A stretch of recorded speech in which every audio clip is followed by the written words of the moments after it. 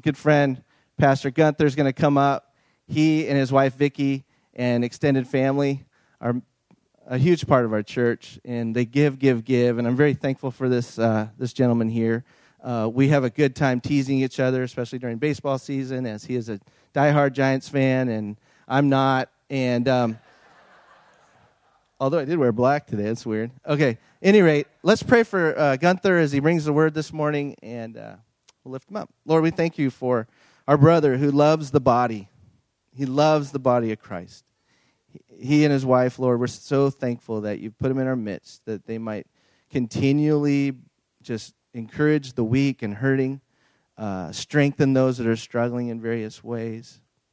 Lord, provide encouragement to those around them, that you've given them encouragement to give in abundance. And we're just thankful, Lord. I can just look at my brother and just thank you that you've blessed us with him, and his efforts are tireless for this body, and so we're thankful for him. But more than that, we're thankful for you, Jesus, and we know that you want to speak to our hearts this morning through your word.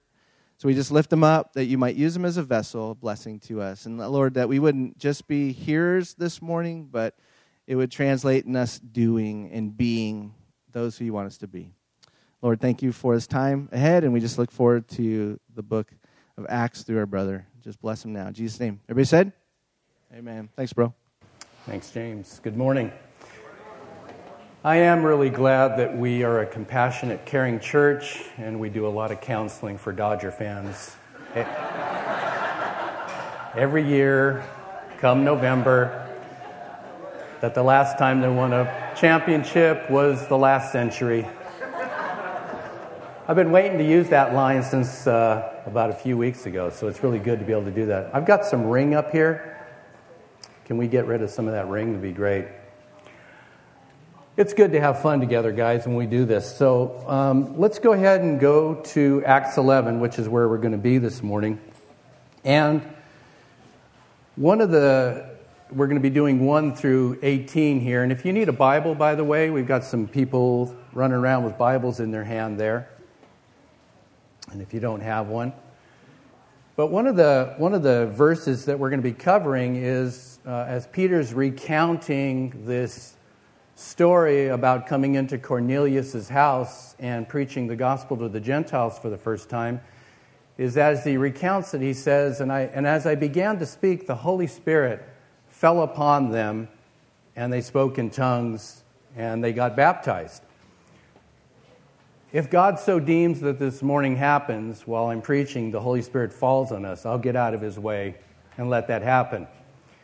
If the message gets too laborious and you're getting tired, then pray that the Holy Spirit falls while I'm preaching, and I'll be glad to get out of his way. Either way you look at it. We're going to focus on the first 4 verses here, and then because Nick and Eric covered this in the last few weeks, we won't really go into the bulk of that passage, but it's interesting that this particular message of Peter going to Cornelius and the gospel being presented to the Gentiles for the first time is repeated 3 times in the book of Acts. Now, why is that significant? In the sense that, remember, this was way before the days of the media that we have now. Everything was written down on parchment. And parchment wasn't cheap. Writing it, copying it wasn't easy. And so words were a premium. In fact, most scholars will tell you as you read the book of Acts that the messages were condensed and shortened so that just high points were written in there, and Luke would record that. But considering the brevity that had to be happening when writing parchments, is that this story is repeated 3 times. And it's important to us that we grab that, and at the end, when we get to the end, is where I'll kind of bring that out. So let's go ahead and look at the first slide, and this is Acts 11:1 through 4. Now, the apostles and the brethren who were throughout Judea heard that the Gentiles had also received the word of God. And so when Peter came up to Jerusalem, those who were circumcised took issue with him, saying, You went to uncircumcised men and ate with them. But Peter began speaking and proceeded to explain to them in an orderly sequence. Now, again, remembering, draw your minds back to this time. Remember, there's no internet, no telephones, and for those of you who are old enough to remember, no newspapers to read about the news. This was by word of mouth, sometimes gossip, sometimes truth. Parchment letters maybe were written about this. Either way, that this story was so powerful, so unique, that as Peter was in Caesarea, which wasn't too far from Jerusalem, on his journey back, the word of this beat Peter to Jerusalem.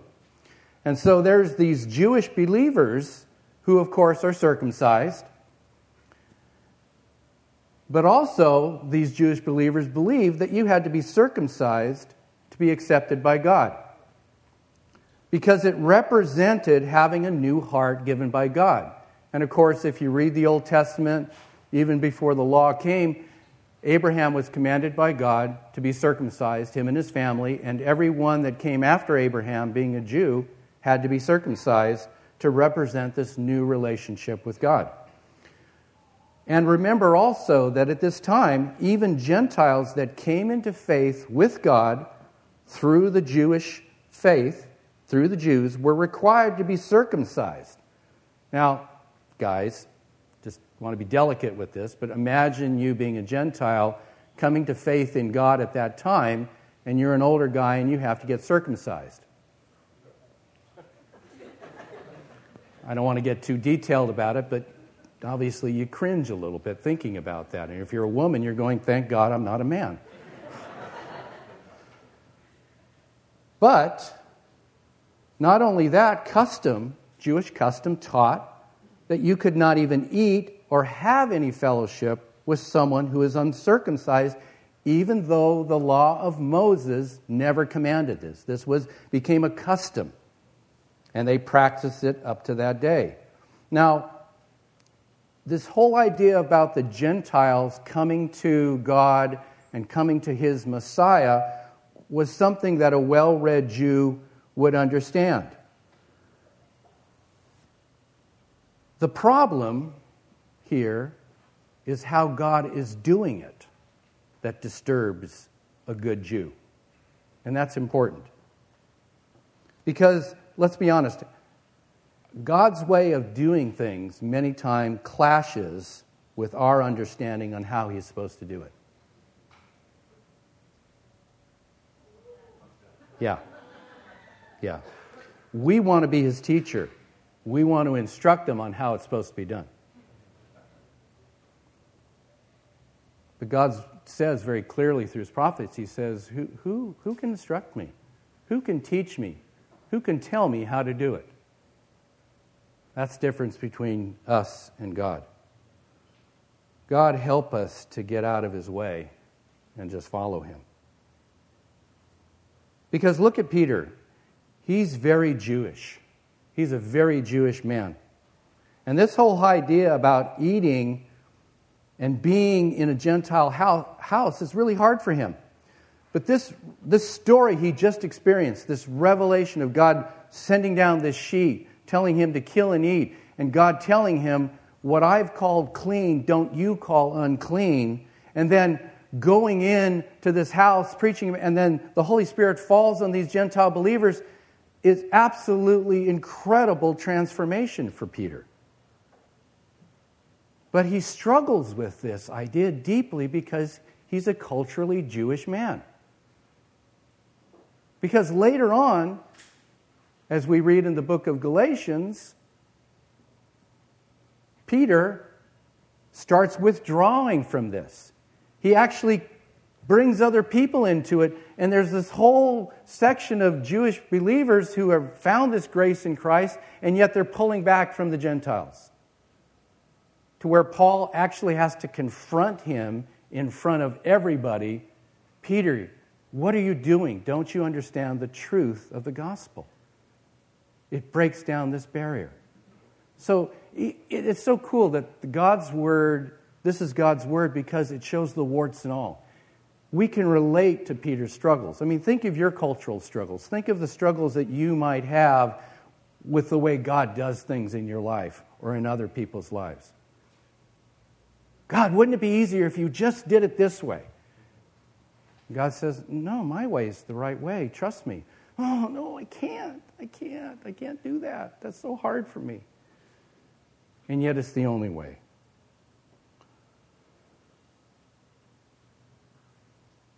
One of the most striking aspects of this story that we're reading here is that God takes away the veil between the natural world and the spiritual world to Peter. It takes two powerful revelations. One, an angel comes to Cornelius in this story, and a vision to Peter to bring together two widely divided cultures into one for the first time. God's strong voice crosses cultural, socioeconomic, and racial divides. That's incredible, guys. True unity only happens by Jesus, and He's the hope for our nation that is culturally, socioeconomically, and culturally divided at this time. Look at the revelation here. Read this story. It's so powerful. So again, look at Peter in verse 4, how he's been so affected by this vision from God about cleansing all men and women that even when he's criticized for doing something against the cultural norm, he doesn't take offense. He just humbly tells the story of what God has done. You know, seeing God and what He's doing is not just for prophets and apostles. Getting visions from God, seeing what He's doing. Remember Ananias in a few chapters back, we read the story. He's just minding his own business when God just visits him in a vision and says, I want you to go talk to Paul and tell him about this message of Jesus. And of course, Paul's been, dragging people into prison. And he goes, no way, Lord, I'm not going to go do that. There's no way. And the Lord has to reassure him in this vision. So, when we think about this,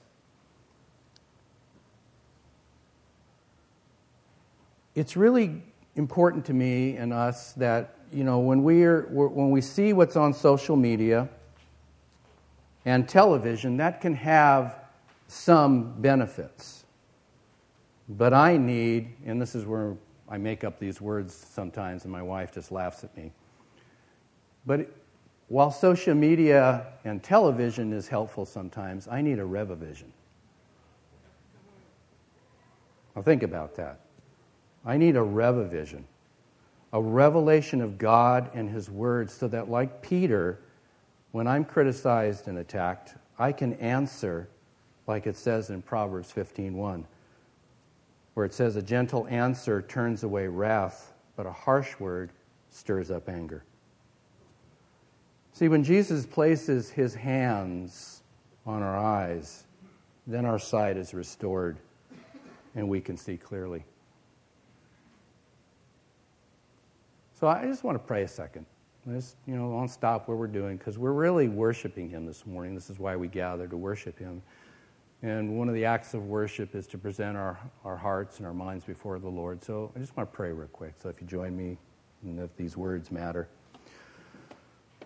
Lord, would you grant us the ability to see clearly? Lord, would you give us a revision? Change our eyesight. Change how we see things. Change our hearts about your ways and who you are. And Lord, would you just grant us the ability to see you and hear you and see your way and follow you. Lord, change our cultural viewpoints. Heal our divided hearts, Lord. Fall on us, Holy Spirit.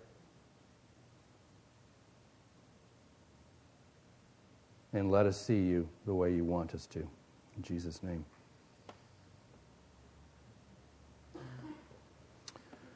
So as you're looking at your Bible or your smartphone there, You can see the story, and again, Nick, if you have not been here, you can certainly pick up the MP3 broadcast on our website. But let's go down to verse 13 and 14 of this chapter, of this incredible story. And we read this. And he, Cornelius, as Peter's recounting the story, reported to us how he had seen the angel standing in his house, saying, "Send to Joppa and have Simon, who is also called Peter, brought here, and he will speak words to you by which you will be saved, you and your whole household." Now, just think about this. Cornelius has been told by an angel to go get a man to tell him a message by where he might be rescued and saved. You think about it. Well, why do we even have to have this? Why didn't the angel just tell him what to do? I mean, isn't that a logical question as a guy? You'd think that? The incredible part about this is that that's not how God has set it up. The message of life has been entrusted to you and I to carry to others. Because think about this. How did you come, for those of you in this room that have known Jesus and walked with him, how many of you had an angel come to them to give them a vision to be saved? Raise your hands. How many of you heard the message of life through someone else giving it to you? There you go. Case closed. Now, that's rather hard and rather frightening that me as an imperfect man has been granted the ability to give perfect life. And yet that's how God has set this up. Let's go to the next slide. The key message in here is that this message that Cornelius is going to hear from Peter is going to save him. Now, we're going to go to basics, back to basics, because that word saved is a word we as believers hear a lot, think about a lot, and say a lot, but what does that really mean? Because just like the word sin, it becomes sometimes just an esoteric thought without the connection to reality. So I'm going to spend a little time with this. The word saved, and in this case it's the root word for this Greek word that's being used here is the word sozo, which means to preserve, deliver, rescue, protect, make whole, and heal. Let me say that again. To preserve you, to deliver us, to rescue you, to protect your family, to make you whole, and to heal. Let's go to the next slide. There's 3 stages that we have within our salvation. Initially, when we receive Christ, when we receive this free gift of God, we are initially delivered out of danger from the kingdom of darkness into the safety of the kingdom of light in the cleansing by His blood, given a new heart and a renewed mind, born again by the Spirit of God from above. This transformational thing occurs in our life, but it doesn't stop there. Let's go to the next slide. We are, for the rest of our lives, constantly being rescued, preserved, and kept. We are being saved as we go on in life. For the rest of our life, you're protected, you're made whole, you're healed, you're continuing to be delivered and set apart by His blood and the Spirit of Christ in us and upon us.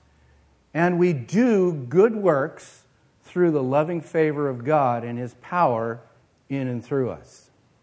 That's the evidence of being rescued, delivered. You're changed. You're different. People notice the difference. Your old friends notice the difference. They see something different, a different life. That's the evidence of being rescued and delivered and set apart. And then finally, for eternity, our future salvation, so that when death comes, or the Lord comes for us, we're delivered from the power of that death into the safety of His presence. Literally, we come face to face with Him, is what the Scripture says. Remember that Scripture in Hebrews that says that He has delivered us from the power that the devil had over us, the fear of death, because we get to go to Him face to face. And we're made whole and given a brand new body.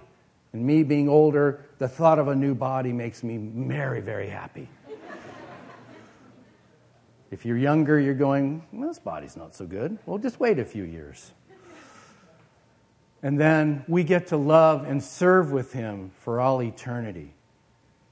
So let this soak into you. Meditate on that this week. Let it just soak into your being, this wonderful word and what it means to you. And rejoice in what we have been given so gratefully. So let's go up to the next slide here. Because, again, He's going to speak words to you by which you will be saved, you and all your household. Now, there's some things in here that are really, really important. Because concerning God's salvation, concerning His rescuing and delivering from the danger and into safety, you're never good enough to earn it, and you're never bad enough to be rescued. Look at Cornelius again. Remember, a few chapters back, it describes Cornelius and that he is a good man. He builds a synagogue for the Jews. He gives gifts to the poor. He prays often. And the angel tells Cornelius, you've been remembered by God. It's a memorial that you've been pouring out. God remembers you this. But you still need to be rescued. Now think about that. Because remember, in today's no absolutism, we call it relativism, you're accepted by God if you do good enough. If you do good enough and it weighs out, you're good enough to go to heaven. But that's not the message of the Bible.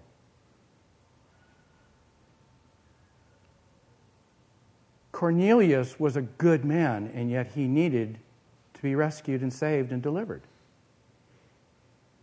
That's a heavy thing.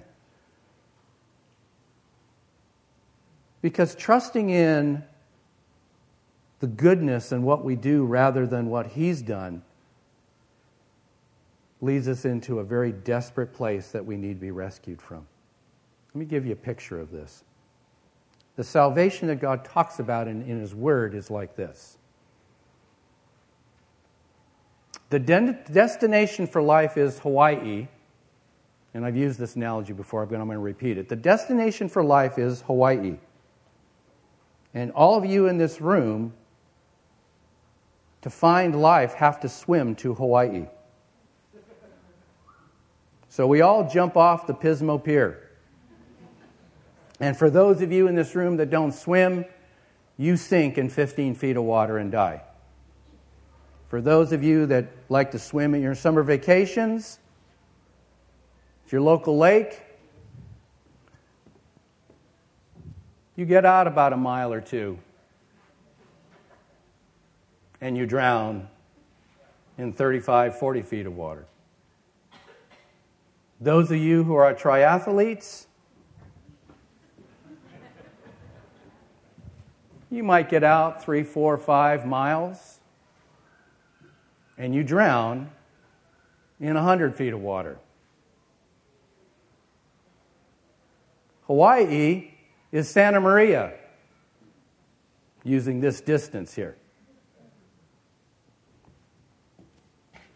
Whether you're bad enough to sink in 15 feet of water or you're good enough to make 5, 6, 8 miles maybe, guess what? You're still drowned and dead. It didn't matter, did it?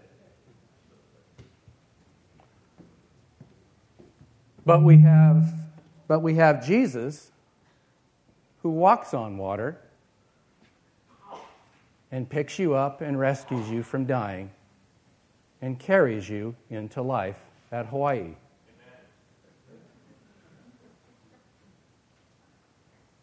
That's the truth of the gospel according to the Word of God. Jeremiah has a powerful passage, and he says this. When speaking of the religious Jews who weren't really loving and serving God, they were just using the name of God, but idolatrous. Jeremiah says, all of us has become like one who is unclean, and our righteous acts are as a filthy rag before you. Now, I'm going to be really gross, might be a good word. But actually, the Hebrew, speaking about this filthy rag, it literally means menstrual cloth. So if our best and righteous acts appear to him like this, a menstrual cloth, how much more are our unrighteous acts and thoughts appear to him?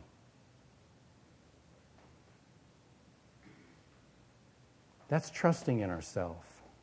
That's trusting in our ways. That's trusting in our goodness. That's believing that, I've been walking in you. I can take it from here, God. That's a dangerous place to be. It's a dangerous, dangerous place to be. That's why the scriptures say always, the Lord is my righteousness.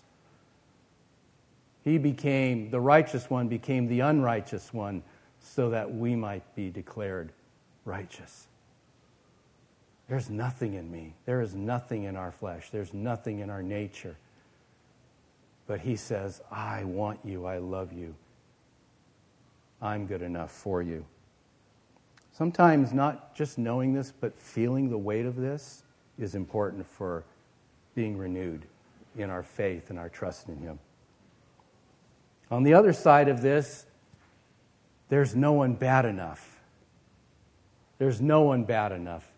Because remember, besides Cornelius representing what was good, the best man can be that God remembers, he also represents the hated foreign power that was oppressing in Israel in slavery. And yet God wants to rescue this man and bring him into the kingdom, bring him into life. Think about Paul. Paul, who was one of the most deadly men to persecute the church. He approves of Stephen's death. Remember, we read this back a few chapters. He approves of his death and then pouring out murderous threats. He goes and hauls people into jail, whole families, and some of them probably died in prison. But then God rescues him and makes him part of the family of God? Where's the fairness in that? If you were a believer in that time and someone hauled off your family into jail and possibly maybe even murdered you, would you be trusting in a person like this? Not only that, he becomes an apostle. He becomes one of the leaders in the church movement. What? No one is bad enough. If you're in this room and you think that there is nothing that God could forgive me for because I've done things so terrible, think again. If you know someone who is so terrible or have done terrible things in your life, they're not bad enough that God cannot rescue them. That's so crucial and so key to us. So no matter what side of the scale you're on, isn't it wonderful that we get to come into this great life?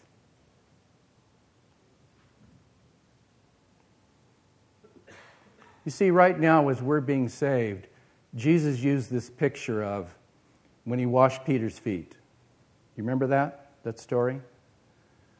Where at the Last Supper, Jesus takes off his outer garments and begins to bend down and wash the disciples' feet, including Judas's, by the way.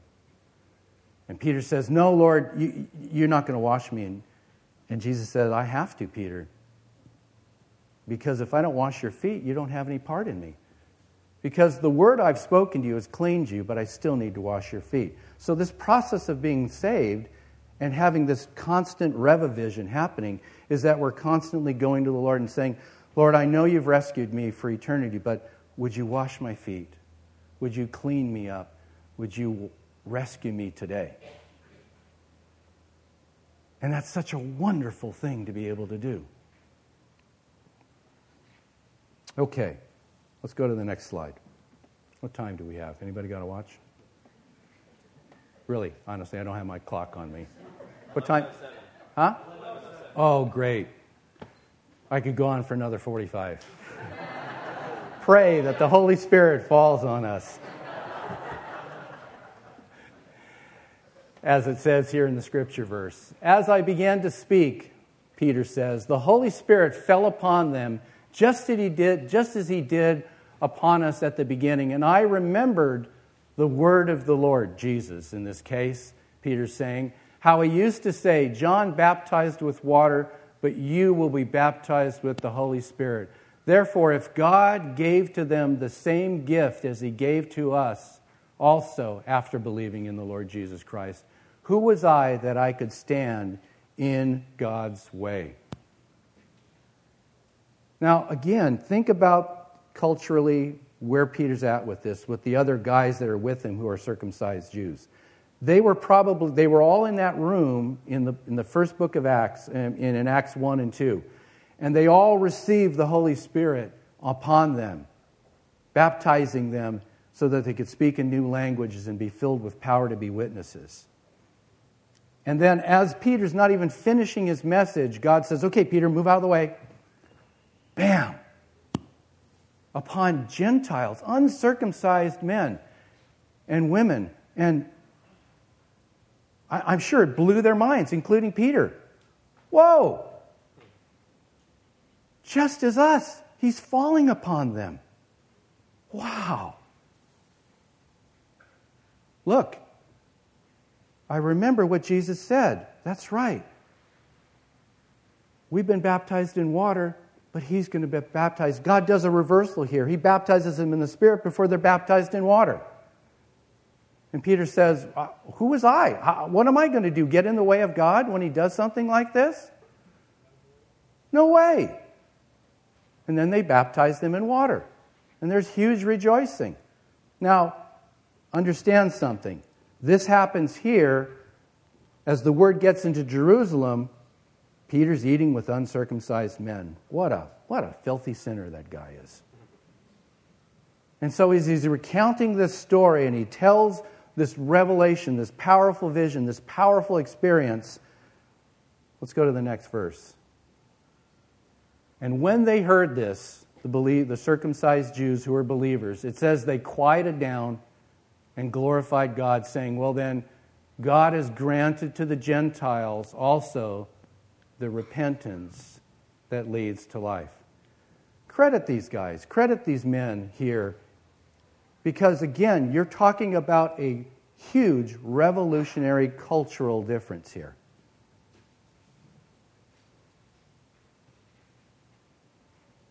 But they still had a soft enough heart from God to be able to say, "Okay, I don't understand this. What God's done blows my mind. This following Jesus is difficult. It has a lot of twists and turns.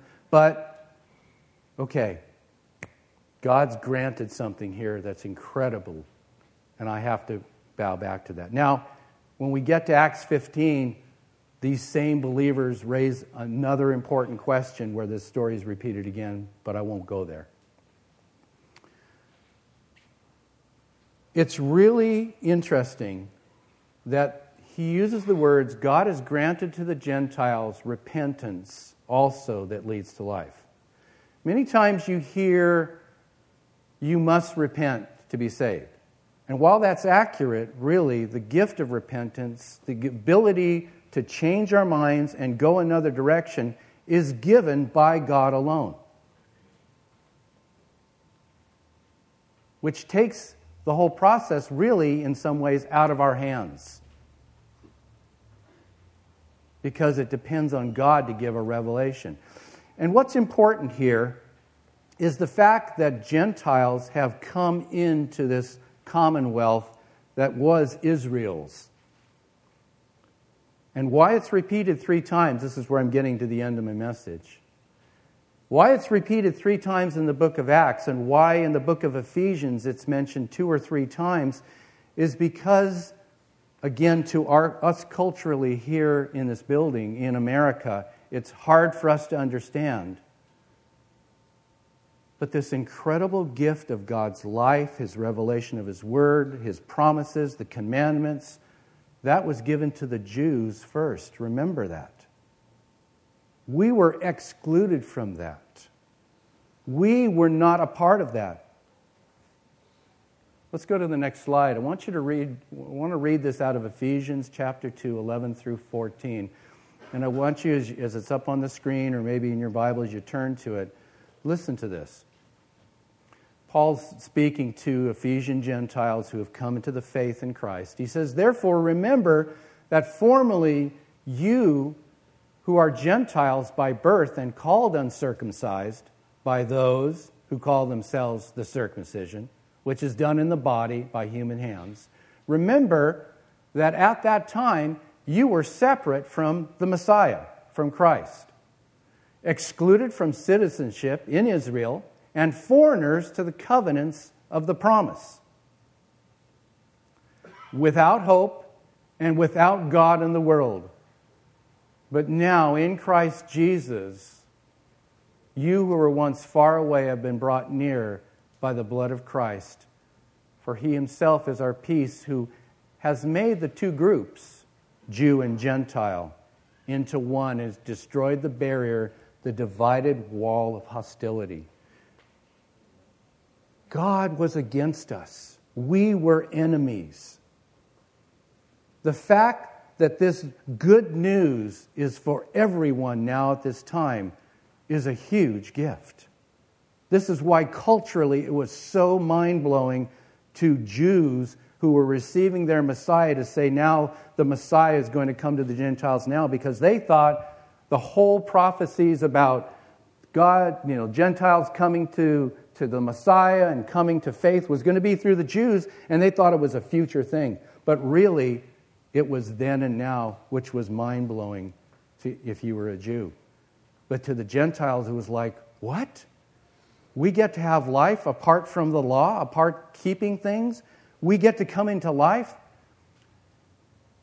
Why this is hard for us sometimes, I think, are 3 reasons. Sometimes it's just ignorance of some of these facts. And maybe if you've been ignorant of this, it can really help revitalize your love for what God has given to you. But I think sometimes at a deeper level, when you think about it, we're an entitled society. I remember when I was younger, the old McDonald's thing. You deserve a break today. Get up and get away. Go to McDonald's. Ugh. But think about it right now. Don't you feel you deserve things? Don't you feel you deserve to be happy? Haven't you earned it? Don't those thoughts go through your mind at times? I need a break. I deserve a break. I need happiness. I think that attitude, along with ignorance, can really separate us from this incredible gift that we never deserved. That you and I sitting here were enemies of God, hated, and apart from the promises and covenants. And now you've been brought in to this incredible life. And being thankful for that and holding on to that you've been granted a changed mind in a different direction because God visited you when you didn't care a lick about that, because someone else came to you and said, I found life. Here's life for you. Think of the process for those of you in this room who have come to Christ. How that person's love and prayers brought you to a place of finally saying, I bow and surrender to the Lord of heaven. Remember that? Remember where you've come from. Remember the gift that God has so given to us and given to you.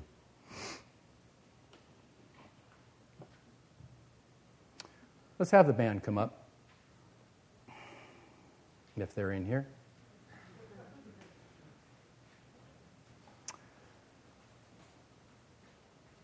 There's a lot here, isn't there? We desperately need to be rescued every day. I need God's Holy Spirit to come upon me and to fill me. We need to have a Revivision every day. I need to put aside sometimes my media or the television so that I can sit and listen and get the Revivision. So that I'm renewed and strengthened in a life that really is hard and confusing, especially when God's doing something I don't understand and I'm really opposing it. When I'm going this way, God's going this way, and I'm going, hey, how come you're not going my way? He's saying, because I want you to go my way and I want you to follow me. I need to see Him and hear His word very clearly so that I can really, truly appreciate that I have not only what's happened in the past, but now a hope that leads me to the future. So,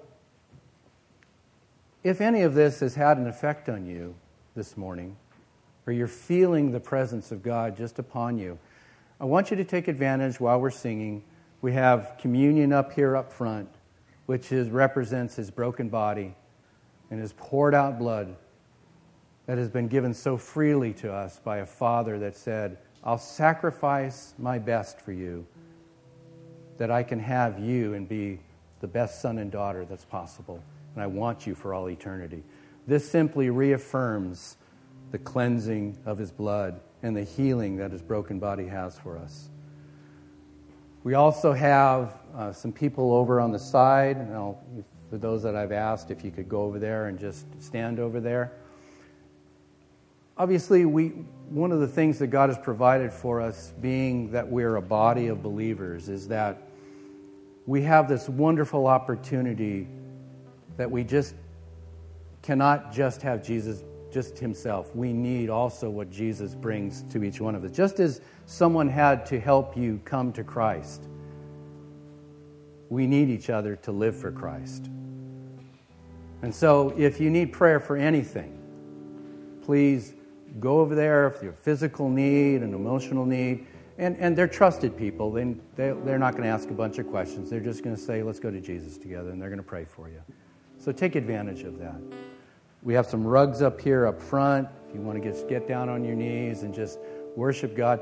And for those of you in this room, if you've never received God's gift for you, this is a great time to do that.